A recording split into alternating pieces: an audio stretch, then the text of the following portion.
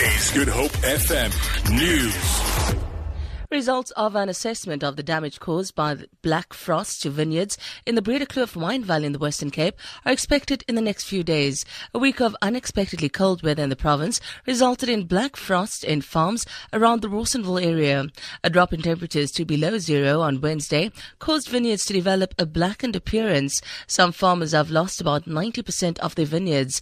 Agri-Western Cape CEO Carl Upperman. At the moment, we are still all doing investigation. The wine industry is doing the investigation. We're also waiting for more results. The effect will only be slowly coming through in the next few days. It is only the very low-lying areas. When it's a black frost, normally your cells in the plants freeze. The effect of this is not only an effect that you see this season, it's an effect that you can see the next season and the season thereafter. 5 people have been injured in a collision on the end to Spine Road in Khayelitsha.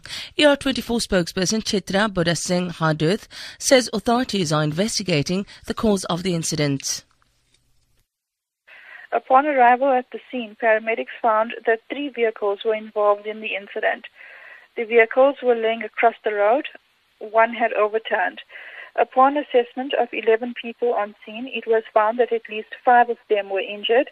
They sustained injuries ranging from minor to moderate. They were treated and transported to hospital for further medical care. Press Ombudsman Joe Tolwe says he cannot understand why the independent media has decided to withdraw from the Press Council of South Africa. The independent media, which owns numerous newspapers and online platforms, including the Cape Times, the Star, the Mercury, and IOL, announced on Thursday that it was putting out of the official regulatory system for the media. An internal ombudsman will now adjudicate complaints against the group's newspapers. Tolwe says they are still open to negotiations with the group.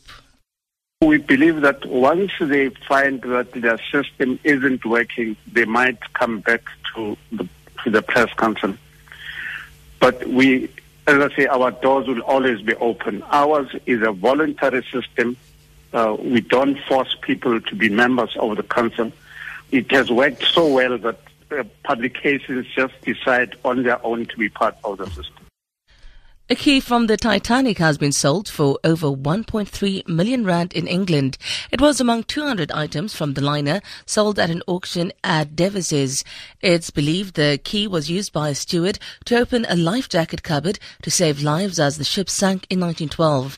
The key is part of one of the largest sales of the Titanic memorabilia in recent years. For Good Hope FM News, I'm Sandra Rosenberg.